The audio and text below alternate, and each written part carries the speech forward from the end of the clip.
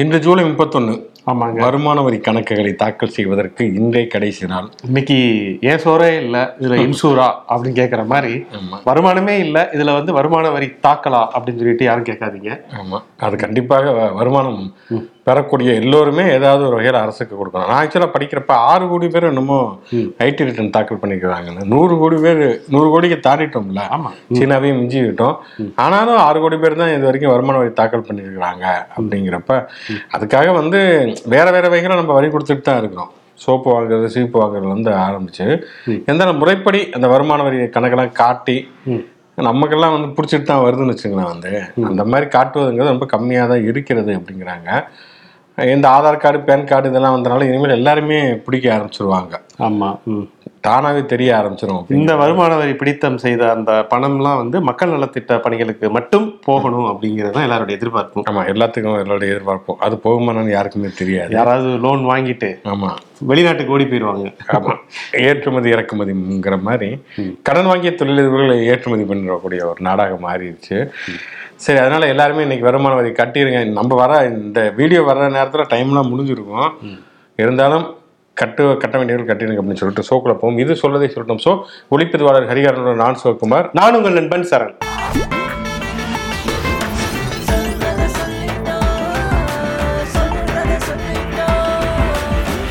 நமக்கே கொஞ்சம் சங்கடமாக தான் இருக்குது. இருந்தாலும் வேறு வழியில் 2-3 துயரச் சம்பவங்களை பேச வேண்டிய ஒரு சூழல். எடுத்த உடனே எப்படியா அப்படின்னு கேட்டால் நமக்கு அந்த சென்டிமெண்ட்லாம் இல்லைங்கிறனால நேரடியாக சொல்லிடுவோம்.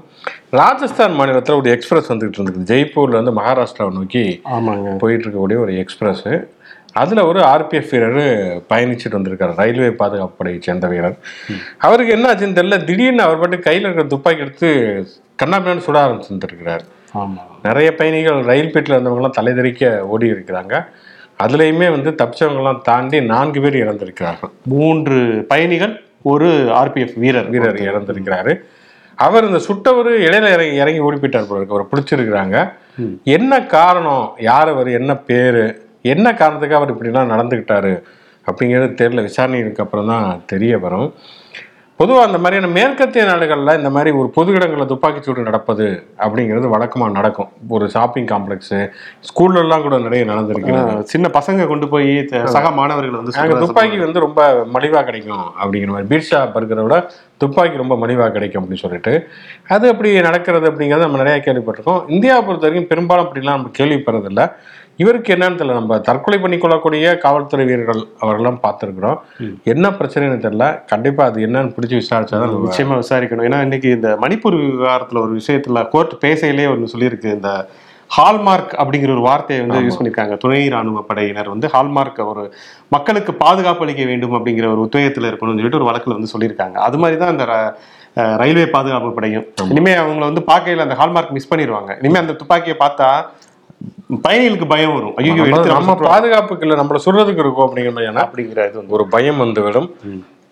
அது என்ன அப்படின்னு சொல்லி விசாரித்து ராஜஸ்தான் அரசு, ராஜஸ்தான் காவல்துறை பொதுமக்களுக்கு விளக்கப்படுத்தணும். அதே மாதிரி பார்த்தீங்கன்னா சிவகங்கை மாவட்டம் சாத்திரசன் கோட்டை அப்படிங்கிற ஊர் பக்கத்தில் மல்லல் ஊராட்சி. அந்த கிராமத்தில் ஒரு +2 படிக்கக்கூடிய ஒரு ஸ்டூடெண்ட், அவருடைய பேரை செய்தியில் வந்தாங்கன்னு சொல்லக்கூடாது, ஆக்சுவலாக 12வது படிக்கிறார் அப்படிங்கிறதுனால. அந்த பையனுக்கும் இன்னொரு பையனுக்கும் சொந்தக்கார பையன் தான். ஆமாம், இவ்வளோ சொந்தம் தான். சொந்தக்கார பையனுக்கு அவங்களுக்குள்ள சின்னதாக ஏதோ பிரச்சனை. அவர் அடிக்க இவர் அடிச்சிருக்காரு, திட்டிருக்காரு, அதெல்லாம் முடிஞ்சுட்டு போயிருக்குது.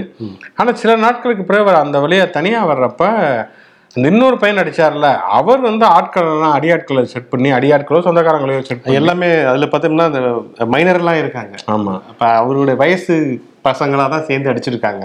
ஆமாம், அது அடித்ததை விட வெட்டி இருக்காங்க அப்படின்னு சொல்லலாம். கூரான ஆயுதங்களை வச்சு வெட்டி இருக்காங்க. வெட்டினதுனால தான் சிவகங்கை அரசு மருத்துவமனையில் அவர் ரொம்ப சீரியஸான கண்டிஷனில் சிகிச்சைக்கு போய் மேல் சிகிச்சைக்காக மதுரை அரசு மருத்துவமனைக்கு கொண்டு போய் இன்னைக்கு அந்த அந்த இளைஞர், அந்த சிறுவர் இறந்து போயிருக்காரு. ஸோ மிகப்பெரிய ஒரு துயரத்தில் அந்த கிராமமே மூழ்கி இருக்கு. ஏன்னா சொந்தக்காரங்களுக்குள்ள இப்படி விளையாட்டு தான், சாதாரண ஒரு வாய்த்தகராறுன்னு சொல்ல முடியாது. அந்த மாதிரியான ஒரு பிரச்சனை அது கொலை வரைக்கும் முடிஞ்சிருக்கிறது. அதுவும் +2 படிக்கக்கூடிய மாணவர்களுக்கு கிடையாது அப்படிங்கிறப்ப ஆச்சரியமாக இருக்கிறது. நம்ம சக மனிதர்களிடம் ரொம்ப விலகி போயிட்டே இருக்கிறோமோ. டெக்னாலஜி வளர வளர எல்லாருமே அவங்கவுங்க கூட்டுக்குள்ள அடங்கி போயிடுறாங்க. அடுத்தவங்க மேலே ஒரு நேசம், அக்கறை அது எதுவுமே இல்லாமல் போயிடுறாங்களோங்கிற மாதிரி ரொம்ப பயமாக இருக்கிறது.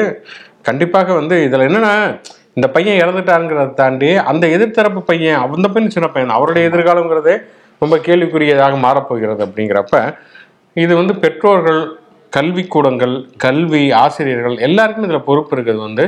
குழந்தைகளை இன்னமும் அவங்கள ஒரு ஆற்றலோட இன்னமும் மற்ற மனிதர்கள் நேசிக்கக்கூடிய அளவுக்கு வளர்க்க வேண்டிய ஒரு பொறுப்பு எல்லாருக்குமே நிச்சயமா இருக்கு. திரைப்பட இயக்குநர்களுக்குமே இதுல ஒரு பொறுப்பு இருக்கு.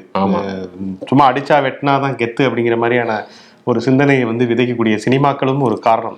வன்முறை அப்படிங்கிறது இப்போ மாரி செல்வராஜ் மாமன்னன் ஒரு படம் எடுத்தாருன்னா அந்த கேரக்டர் ஒரு சாதி ஆதிக்க கேரக்டராக பகத் பாசுடைய கேரக்டரை ரத்னவேலு அவரை சித்தரிச்சிருக்கிறாரு. படம் தியேட்டருக்கு வந்தப்போ கூட பெருசா இல்லை. இப்போ ஓடிடியில் வந்துருச்சு, நெட்ஃபிளிக்ஸ்ல வந்துருச்சோன்னா அதை மட்டும் தனியாக பொதுவாக ஹீரோக்களை தான் அப்படியெல்லாம் ப்ரொஜெக்ட் பண்ணுவாங்க.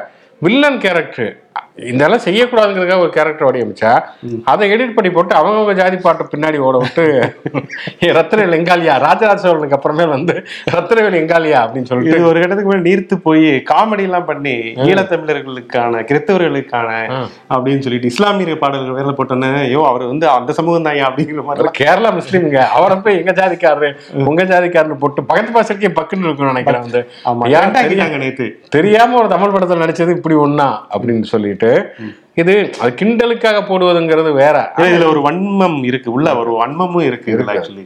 அது உண்மையிலே வன்மையா கண்டிக்கத்தக்க ஒரு விஷயம், ரொம்ப ஆபத்தான ஒரு விஷயம். ஏன்னா எதை செய்யக்கூடாது அப்படிங்கிறதுக்காக நம்ம ஒரு விஷயத்த உருவாக்குறோமா அதை ஹீரோயிசமா மாத்தி அதை குளோரிஃபை பண்ணி பார்த்தேல அப்படி நீங்க கெத்த பார்த்தேல அப்படின்னு சொல்லிட்டு அந்த படத்துல அவர் பண்ணக்கூடிய காரியம், அவர்கள் ஒரு தேர்ந்த நடிகர், அதை விட்டுட்டு அந்த ரத்னவேலுங்கிற பாத்திரம் கொடூரமான செயல்கள்லாம் பண்ணும், ஈனத்தனமான விஷயங்கள்லாம் பண்ணும், சக மனிதனுக்கு இருக்கை கொடுக்காம நிக்க வச்சு ஒரு கெத்து அடையாளம் அரசியல் அப்படின்லாம் பாடம் எடுக்கும். அப்படிப்பட்ட ஒரு கேரக்டரை வச்சுட்டு அதை ரொம்ப ஒரு ஹீரோ மாதிரி போர்ட்ரேட் பண்றது இருக்குல்ல, பெரிய ஆபத்து தான். நீங்க சொன்ன மாதிரி இந்த அறிவாளை ரொமான்டிசைஸ் பண்றது, வன்முறையை ரொமான்டிசைஸ் பண்ணுவது அப்படிங்கிற மனோபாவம் சினிமாக்கள்ல இருந்து ஆரம்பிச்சு எல்லா பக்கமும் பரவுதுங்கிறப்ப இதுலையுமே அதே மாதிரியான மனநிலை வருகிறதோ அப்படிங்கிற ஒரு சந்தேகம் இருக்கிறது. கண்டிப்பாக இது மாணவருக்கு நிச்சயமா அந்த குழந்தைகள்ட்ட நம்ம பேச வேண்டிய அவசியம் இருக்கிறது. அதே மாதிரி ஒரு கோயிலுடைய தீமிதி விழா, கோயில் தீமிதி விழா எல்லாமே அவங்களுடைய நம்பிக்கை சார்ந்தது, அதை நம்ம விமர்சிக்க தேவையில்லை. ஆனால் கொஞ்சம் கவனமாக இருக்கணும் அப்படிங்கிறது, கவனமா இருக்கணும். ஏன்னா பக்தியை தாண்டி கொஞ்சம் நம்ம இந்த மாதிரியான சிந்தனைகள் இருக்குல்ல, அது ரொம்ப முக்கியமா நான் பார்க்குறேன். திருவள்ளூர் மாவட்டம் ஊத்துக்கோட்டை பக்கத்துல தாராட்சி அப்படிங்கிற ஒரு கிராமத்தை சேர்ந்த ராஜா, அவர் இந்த மாதிரி அந்த பூக்குழி தீமிதி திருவிழாவில் போய் தன்னுடைய 1 வயது குழந்தை, அந்த 1 வயது குழந்தையோட போய் அவர் தீ மிதிச்சிருக்காரு. அப்போ ஏதோ அவருக்கு கால் இடறி அந்த நெருப்புக்குழியில் அந்த குழந்தையோட விழுந்திருக்காரு. அப்படிங்கிறது ஒரு பெரிய மனிதர், அவர் இது இப்போ எந்திரிச்சிட்டாரு. பட் அவருக்கு பெரிய லெவலில் காயங்கள் இல்லைன்னாலும் அந்த குழந்தைக்கு 36% தீக்காயங்கள் அப்படிங்கிற ஒரு விஷயம். 1 வயது குழந்தைங்கிறப்ப ரொம்ப கொடூரமானதாக இருக்கும். அதனால் ரொம்ப கவனமாக இருக்க வேண்டியது. கொஞ்சம் ரிஸ்கான ஒரு நேர்த்தி கடன் அப்படிங்கிறப்ப குழந்தையை அவர் தவிர்த்திருக்கலாம். அவருமே பண்ணி வந்திருந்திருக்கலாம். அப்படி இருக்கக்கூடிய சூழல்ல ரொம்ப பாதுகாப்போடு இருக்க வேண்டிய ஒரு அவசியம், கவனத்தோட இருக்க வேண்டிய அவசியம் இருக்கிறது. அப்படிங்கிறதுனால கிட்டத்தட்ட இந்த 3 செய்திகளும் நமக்கு ஏதோ ஒரு வகையில் எச்சரிக்கை செய்திகளாகத்தான் இருக்கிறது. ரொம்ப கவனத்தோடு நம்ம இருக்க வேண்டிய ஒரு அவசியம் இருக்கிறது. மணிப்பூர் விவகாரம் அது தொடர்ச்சியாக ஒரு தேசத்தினுடைய அவமானமாக தொடர்ந்து கொண்டே இருக்கக்கூடிய ஒரு சூழல். ஒரு பக்கம் நாடாளுமன்றத்தில் அப்படியான அமளிகள் நடக்கிறது, அதுக்கிடையிலே நிறைய மசோதாவை நிறைவேற்றிட்டாங்க. அது வேற விஷயம். இவ்வளவு அமளிகளுக்கு மத்தியில் டெல்லி அவசர சட்டம் அது மசோதா மாற்றினதுலேருந்து ஆரம்பித்து எக்கச்சக்கமான மசோதாக்களை ஒரு பக்கம் நிறைவேற்றி விட்டார்கள். அது இவரே கேட்டுக்கார், மல்லிகார்ஜுன கார்கேவே நம்பிக்கை தீர்மானம் கொண்டு வந்திருக்கிறோம், அது சில நாட்களில் பாதிக்கப்பட இருக்கக்கூடிய ஒரு சூழலை ஏன் இவ்வளவு அவசரமாக மசோதாக்களை இவர்கள் நிறைவேற்றுகிறார்கள் அப்படிங்கிற ஒரு கேள்வியுமே அவர் எழுப்பி இருக்கிறார். இது நாடாளுமன்றத்தில் அப்படின்னா நீதிமன்றத்தை பொறுத்த வரைக்கும் பாதிக்கப்பட்ட 2 பெண்கள் அவங்களே வழக்கு தொடுத்திருக்காங்க. சிபிஐ பக்கம் விசாரணை இவங்க மாற்றி இருக்கிறாங்க. இருந்தாலுமே நீதிமன்றம் தானாக இதை இந்த வழக்குகளை எடுத்துக்கொள்ள வேண்டும் அப்படின்னு சொல்லிட்டு அவங்க தாக்கல் பண்ணியிருக்கிறாங்க. அது தொடர்பாக வழக்கம் போல கபில் சிபல் இந்த பக்கமும் துஷார் மேத்தா அவர் மத்திய அரசின் சார்பிலும் வாதாடி இருக்கார். நீதிமன்றம் பயங்கர காட்டமான விமர்சனங்களை அது இதுல மணிப்பூரில் இருக்கக்கூடிய அந்த பிஜேபி கூட்டணி அரசாக இருந்தாலும் சரி, மத்திய அரசாக இருந்தாலும் சரி, கடுமையான கேள்வி கணைகளை அவங்க தொடுத்திருக்கிறாங்க. ஆமா, மே 3ஆம் தேதி நடந்த சம்பவம் கிட்டத்தட்ட 3 மாதங்கள் ஆயிடுச்சு. நீங்க எத்தனை பேர் மீது நீங்க வழக்கு பதிவு செஞ்சிருக்கீங்க? கிட்டத்தட்ட ஒரு 6000 வழக்குகள் சொல்றாங்க. ஸோ அப்படி இருக்கும்போது அதுக்கான என்ன மாதிரியான நடவடிக்கைகள் எடுத்திருக்கீங்க அப்படிங்கிற ஒரு கேள்வியை கேட்டிருக்காங்க. ஸோ இது நிறைய கேள்விகளுக்கு அவங்களுக்கு விடையே இல்லை. ஏன்னா இந்த ஒரு சம்பவங்கிறது வந்து ஒரு வீடியோ வெளியில வந்ததுனால அந்த 2 பெண்கள் வந்து பாதிக்கப்பட்டாங்க. நிச்சயமா இது ஒரு தனி சம்பவம் அல்ல, இது ஒரு பெரிய சம்பவங்களுடைய தொகுப்பு. அது ஒரு சாம்பிள் தான் அது அப்படிங்கிற மாதிரி வந்து சொல்லியிருக்காங்க. நிச்சயமாக நிர்பயாவுடன் ஒப்பிடவும் முடியாது. அது ஒரு தனி நபர், நம்ம ஏற்கனவே ரொம்ப தடவை மீண்டும் சொல்ற மாதிரி அது ஒரு தனி குற்றம், அது செப்பரேட்டான ஒரு கிரைம் அது.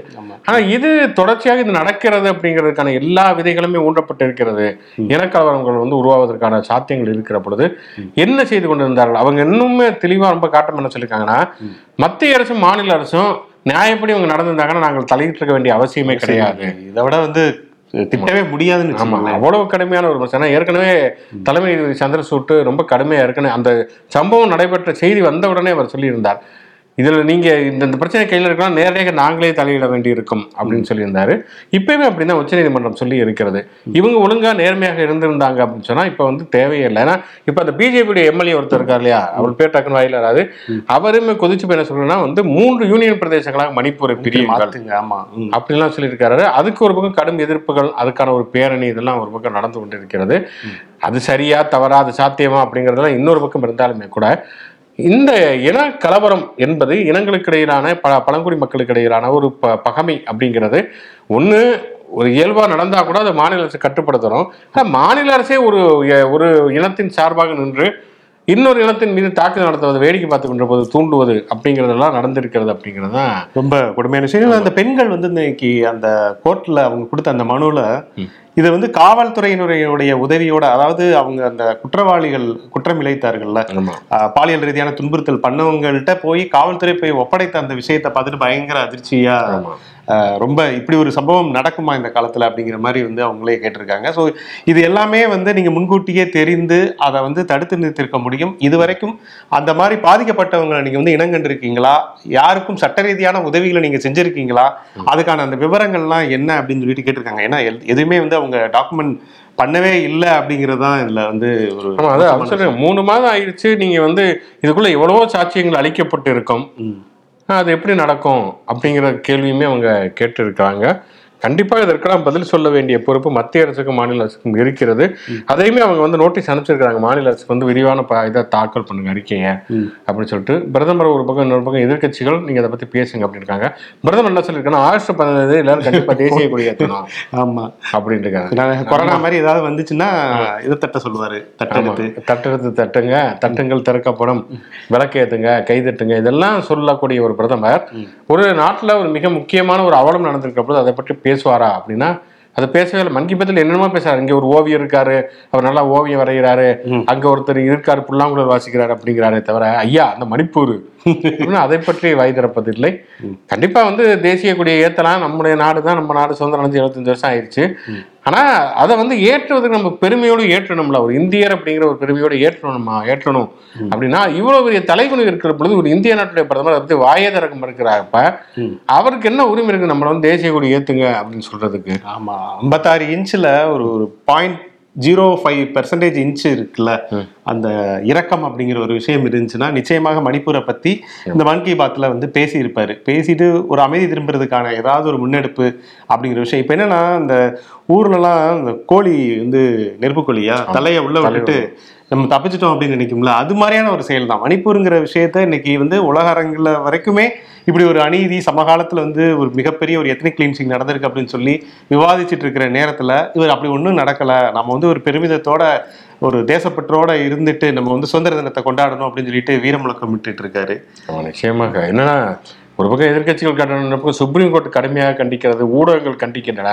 இவ்வளவு கண்டனங்களுக்கு மத்தியிலும் ஒரு பிரதமர் அதை பத்திலாம் கவலைப்படாம ஆரஞ்சு மிட்டாய் கொடுக்கறத பத்தி பேசுறாரு அப்படின்னா ஆச்சரியமாக இருக்கிறது. கண்டிப்பாக வரலாற்றுக்கு அவர் பதில் சொல்ல வேண்டும். நிச்சயமா. ஒரு பக்கம் உச்சநீதிமன்றம் மணிப்பூர் பிரச்சனையில் கடுமையான கண்டனங்களை தெரிவித்தால், இன்னொரு பக்கம் உயர்நீதிமன்றம், சென்னை உயர்நீதிமன்றம் என்எல்சி பிரச்சனையை கையில் எடுத்திருக்கிறது. வழக்கு ஒரு விவசாயி வழக்கு தொடர்ந்திருக்கிறார். அதை வந்து பாமக வழக்கறிஞர் பாலு இந்த வழக்கை வந்து விரைந்து விசாரிக்க வேண்டும் அப்படின்னு கேட்டிருக்கிறாரு. எல்லாம் விசாரித்து அவங்க என்ன சொல்லியிருக்கிறாங்கன்னா, தமிழக அரசு மற்றும் என்எல்சி ரெண்டுக்குமே வந்து ஒரு பிரமாண பத்திரத்தை தாக்கல் செய்யுங்க, அந்த விவசாயிகளுக்கு இழப்பீடு வழங்குவது தொடர்பாக ஒரு பிரமாண பத்திரத்தை தாக்கல் செய்யுங்க அப்படின்னு சொல்லியிருக்காங்க. முக்கியமா என்ன கேள்வி கேட்டிருக்காங்கன்னா, இவ்வளவு ஆண்டுகள் ஆகிவிட்டன அப்படின்னு சொன்னவங்க நீங்க ஏன் கையகப்படுத்தாமையே இருந்தீங்க, ஏன் வேலி போடல, ஏன் அவங்கள விவசாயம் பண்ண விட்டீங்க, ஆமா அப்படிங்கிற ஒரு கேள்வியுமே மிக முக்கியமாக முன்வைத்திருக்கார்கள்.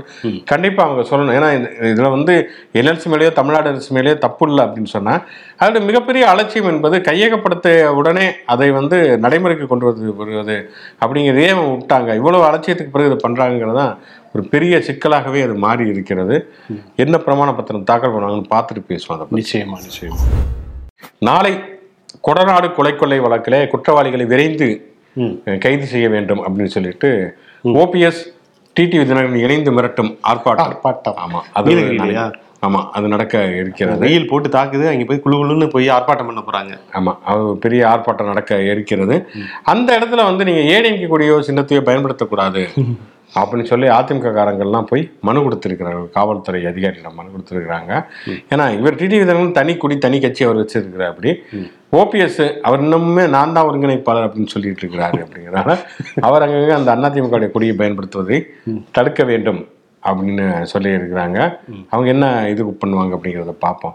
இதுக்கிடையில பார்த்தோம்னா அந்த அண்ணாமலையுடைய யாத்திரை அது ஒரு பக்கம் போறப்ப அங்கங்க அவர் மக்களோடு மக்களாக சர்பத் சாப்பிடுகிறார், அவர் மக்களோடு மக்களாக சாத்துக்குடி ஜூஸ் சாப்பிடுகிறார், நொங்கு சாப்பிடுகிறார். ஆமா 2-3 ரவுண்டு பெருத்து தான் வருவார் நினைக்கிறேன். வந்து பாத யாத்திரையில பாதி யாத்திரை வந்து அவர் வந்து வாகனத்துல தான் இருக்காரு.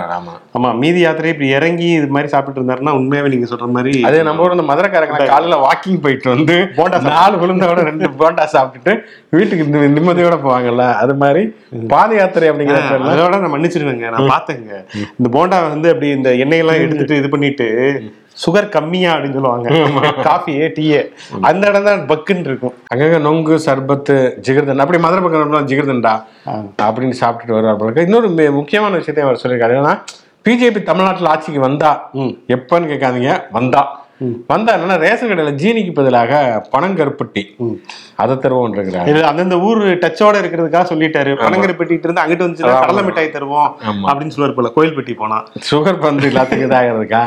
அதே மாதிரி கல்லு கண்டிப்பாக நாங்க வந்து கல்லு இறக்குமதியை நாங்கள் அனுமதிப்போம் அப்படிங்கிறாரு. கல் பற்றி நிறைய ரொம்ப காலமாகவே வந்து இயற்கை ஆர்வலர்கள் அந்த பனைமர விவசாயிகள் தொடர்ச்சியாகவே வலியுறுத்தி தமிழர்கள் நிறைய பேர் அதுக்கு முன்னாடி இருந்தே வலியுறுத்தி கொண்டிருக்கிறார்கள். அதாவது கல்லுங்கிறது வெறுமனே மது கிடையாது, உணவினுடைய ஒரு பகுதி அப்படிங்கிற ஒரு விஷயமெல்லாம் ரொம்ப காலமாகவே வலியுறுத்திக்கிட்டு இருக்காங்க. ஆனா வந்து அதை தாண்டி நம்ம ரொம்ப தூரம் வந்துட்டோம். மது இந்த என்ன சொல்லுவாங்க ஃபாரின் மேட் லிக்விடா அப்படிங்கிற மாதிரிலாம் நம்ம நிறைய வந்து விட்டோம்.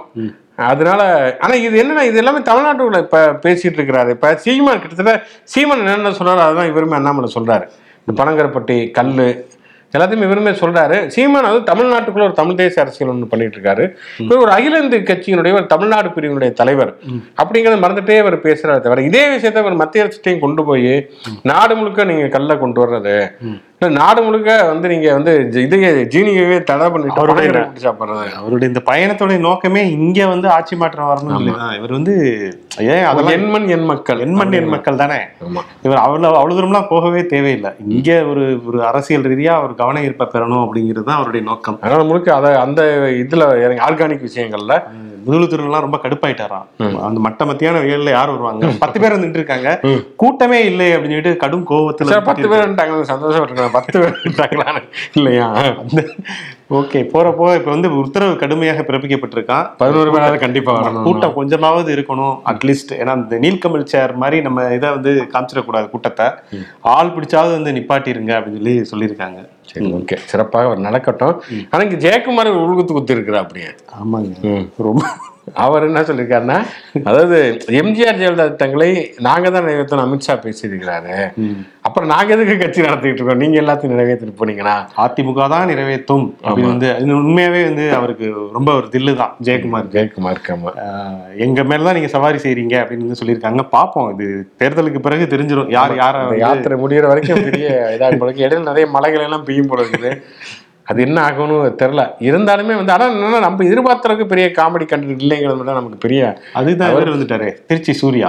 ஆமாங்க, திருச்சி சூர்யா வந்துட்டாருங்க. அவர் மனசு எங்க இருக்காருங்கிறப்ப அவர் வந்து ஒரு ட்வீட் போட்டிருக்காரு. என்னன்னா வந்து, கட்சியை விட்டு வெளியில வந்த பிறகு கூட அண்ணாமலை மீது ஒரு மரியாதை இருந்தது எனக்கு. ஏன்னா நான் ரொம்ப மிகவும் மதிக்கக்கூடிய ஒரு தலைவர் அப்படிங்கிற மாதிரி உண்மையான ஒருத்தர் அப்படின்னு நினைச்சிட்டு இருந்தேன். ஆனா சமீப காலமாக தான் அவருடைய பிம்பம் எனக்கு தெரிய ஆரம்பிச்சிருக்குது. அவர் அப்படிப்பட்ட உண்மையான தலைவராக இல்லை. விரைவில் பல விவகாரங்கள் வெளியாகும்.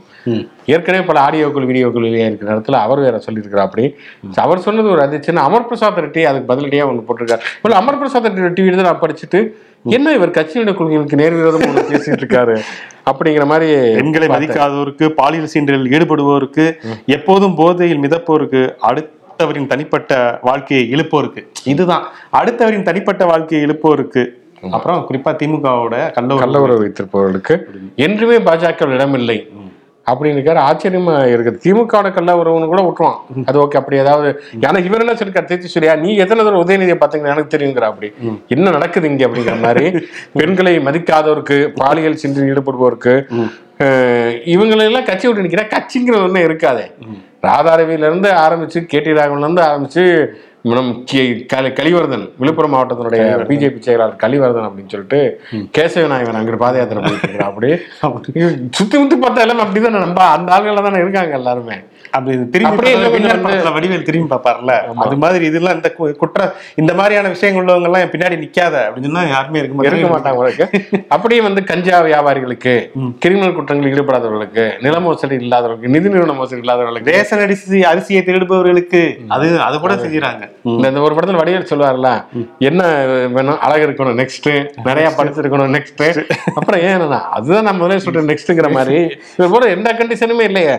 இன்னும் சொல்ல அவரே அமர் பிரசாத் ரெட்டி வர மாட்டா. அப்படி அவரே வந்து அதான், அதாவது முன்னாடியே நம்ம சொல்லிட்டோம்னா நம்மள வந்து யாரும் பார்க்க மாட்டாங்க அப்படிங்கிறதுனால ஒரு ட்விட்டா போட்டு அமர் பிரசாத் ரெட்டி அப்பாடா அப்படின்னு இருப்பாரு. சார் அண்ணாமலை நினைப்பா அப்படி, நாங்க ராமேஸ்வரத்துல இருந்து சென்னைக்கு வர வரைக்கும் கட்சியை காலி பண்ணக்கூடிய அத்தனை வேலையும் பார்த்துட்டு இருக்கேன், கொஞ்ச நேரம் அமைதியாயிரு அப்படிங்கிற மாதிரியானதா சொல்றாரு போல இருக்குது. வந்து பரவாயில்ல, அண்ணாமலை கண்டென்ட் தரலனாலும் அமர் பிரசாத் ரெட்டி கண்டென்ட் தராரு. அந்த வரைக்கும் சின்ன பக்கம் ஆளுநர் அவர் ஒரு பயங்கர கண்டென்ட் தராரு. என்னன்னா வந்து, கார்ல் மார்க்ஸ் எப்பயுமே குடும்பத்தை பத்தி கவலைப்படலன்னு இருக்கிறா. அப்படி கார்ல் மார்க்ஸ் குடும்பத்தை பத்தி இவர் ஏன் கவலைப்படுற அப்படின்னு தெரியல. அவர் இறந்தே வந்து 150 வருஷம் ஆயிடுச்சு, 200 வருஷத்துக்கு மேல ஆயிடுச்சு அவர் பிறந்தே.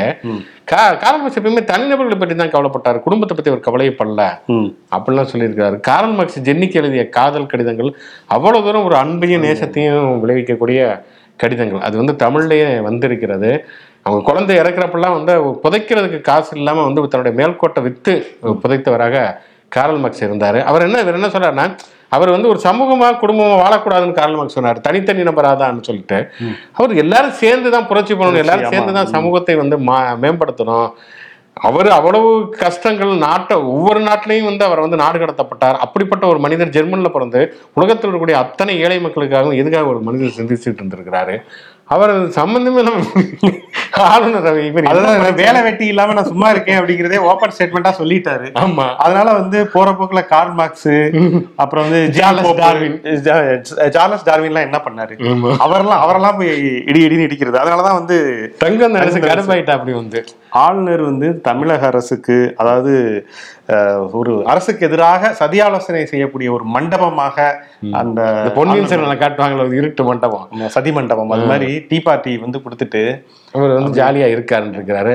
ஸ்டாலின் இன்னொரு பக்கம் என்ன சொல்லிட்டு இருக்காருன்னா, தயவு செஞ்சு கவர்னரை மாத்திராதீங்க, அவரை யாரும் டிஸ்டர்ப் பண்ணாதீங்க, அவர் பாட்டுல அவர் ஃப்ளோல பேசட்டும். அதுதான் எங்களுக்கு வந்து அதிகமான ஆதரவா மாதிரி எங்களுக்கு ஓட்டு விழுகும் அப்படிங்கிற மாதிரி அவர் ஒரு பக்கம் தக்கலைப்பு பண்ணிட்டு இருக்கிறார். அப்படி ஆக மொத்தம் அந்த அண்ணாமலை வந்து கண்டென்ட் கொடுக்காதப்ப அமர் பிரசாத் ரெட்டியும் ஆளுநர் அப்பப்ப கண்டென்ட் கொடுத்துட்டு இருக்காங்க.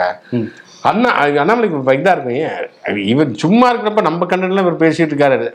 பாத யாத்திரை போனா அப்பயா சும்மா இருக்க வேண்டியதானே, அந்த நேரத்துல நம்மள வந்து ஓவர்டேக் பண்ணிட்டே இருக்கிறாரு. சரவணா நான் ஒன்னு ஓவர்டேக் பண்ணிட்டேன் தான் இருக்காங்களேங்கிற மாதிரியானதாக இருக்கிறது. எப்படியா இருந்தாலும் கண்டென்ட் கொடுப்பவர்கள் நாம் வாழ்த்துவோம். ஆமா, வாழ்த்துக்கள். நிகழ்ச்சியின் கடைசி செக்மெண்ட் தேதி சொல்லும் சேதி. பார்வையாளர் கமெண்ட் இல்லை அப்படிங்கிறனால நேரடியாகவே போய்விடும். டிடி கோசாம்பி மிக முக்கியமான ஒரு மார்க்சிய வரலாற்று ஆய்வாளர், பௌத்தத்தின் மீது ஈடுபட்டவரும் கூட. தர்மானந்த கோசாம்பி அவருடைய புத்தகங்கள் நிறையவே வந்து தமிழ்லேயே மொழிபெயர்த்திருக்கிறது. இந்திய தத்துவயியலில் நிலைத்திருப்பனும் அழிந்திருப்பவனும் அப்படிங்கிறது மிக முக்கியமான ஒரு புத்தகம், கண்டிப்பாக படிக்கலாம். இயக்குனரும் நடிகருமான மணிவண்ணன். ஆமாம், கண்டிப்பாக அவரை பற்றி நிறையவே பேசுறதுக்கு நிறைய விஷயங்கள் இருக்கிறது. பொலிட்டிக்கலாகவும் ரொம்ப ஸ்ட்ராங்கான ஒருத்தர். அவர் ஒரு எம்எல் அமைப்பில் இருந்தார். அதுக்கப்புறம் திராவிட இயக்கம், பெரியாரியம், தமிழ் தேசியம், ஈழம்னு சொல்லிட்டு முற்போக்கு சிந்தனைகளில் இருக்கக்கூடிய ஒருவராக இருந்தார். நல்ல ஒரு பேச்சாளர். அவர் நகைச்சுவை நடிகராக, வில்லனாக நிறைய கேரக்டர். அவர் அமைதிப்படை வந்து மறக்கவே முடியாது தமிழ் இயக்கத்திலையும். ஆமா, அது ஒரு கல்ட் கிளாசிக் தான் இப்போ வரைக்குமே. அதனால வந்து இயக்குனர் நடிகர் மணிவண்ணன் அவர்களை நாம் நினைவு கூறுவோம். சமீபத்தில் மறைந்த நடிகர் சரத்பாபு, அவருக்குமே இன்றைக்கு தான் போர் தொழில கடைசி படமாக நடிச்சிருந்தார். ஆமா, ஒரு பிரமாதமான ஒரு நடிகர், நிறைய படங்கள்ல நடிச்சிருந்தார். சரத்பாபு அவர்களை நினைவு கூறுவோம். நடிகை மும்தாஜ் அவங்களுக்குமே இன்றைக்கு பிறந்த நாள். அறிமுகப்படுத்தினாங்க. ஆமா, நிறைய படங்கள் நடிச்சிருந்தாங்க, பிக் பாஸ்லாம் இருந்தாங்க. மும்தாஜ் அவர்களுக்கும் நம்முடைய பிறந்தநாள் வாழ்த்துக்கள் சொல்லிக்கொள்வோம். ஓகே, சீக்கிரமாக ரேஷன் கடையில் நம்ம பனங்கருப்பட்டி வாங்குவதற்கான காலகட்டம் விரைவில் மலரும் அப்படிங்கிற நம்பிக்கையோட, அது மலருதோ இல்லையோ, கல்லு எல்லாமே கல் வந்து பாமையில் தருவாங்கன்னு நினைக்கிறேன். இல்லை, பாக்கெட் போட்டு கல் தந்துருவாங்க. அது கல்லு குடிச்சிட்டு பனங்கருப்பட்டி கடிச்சிட்டு எல்லாரும் வேலைக்கு போங்க. இப்பவே வந்து இப்போ நிறைய பேர் சில்லறை செலவிட ஆரம்பிச்சிட்டாங்க. பார்த்தீங்களா, தமிழ்நாடு ஃபுல்லா ரவுண்டு கட்டி அடிக்கிறாரு பாருங்க அண்ணாமலை அப்படின்னு சொல்லிட்டு. ஓகே, அந்த ரவுண்டு கட்டி 168 நாள்ல 127 நாள் பயணம் இருக்கிறது. ஓகே, பார்ப்போம். டெய்லி ஒவ்வொரு கண்டென்ட்டாக கொடுப்பார். ஆமாம், அதனால் அவரை வாழ்த்து விட்டு நாளை மீண்டும் பல புதிய செய்திகளும் சந்திப்போம். நன்றி.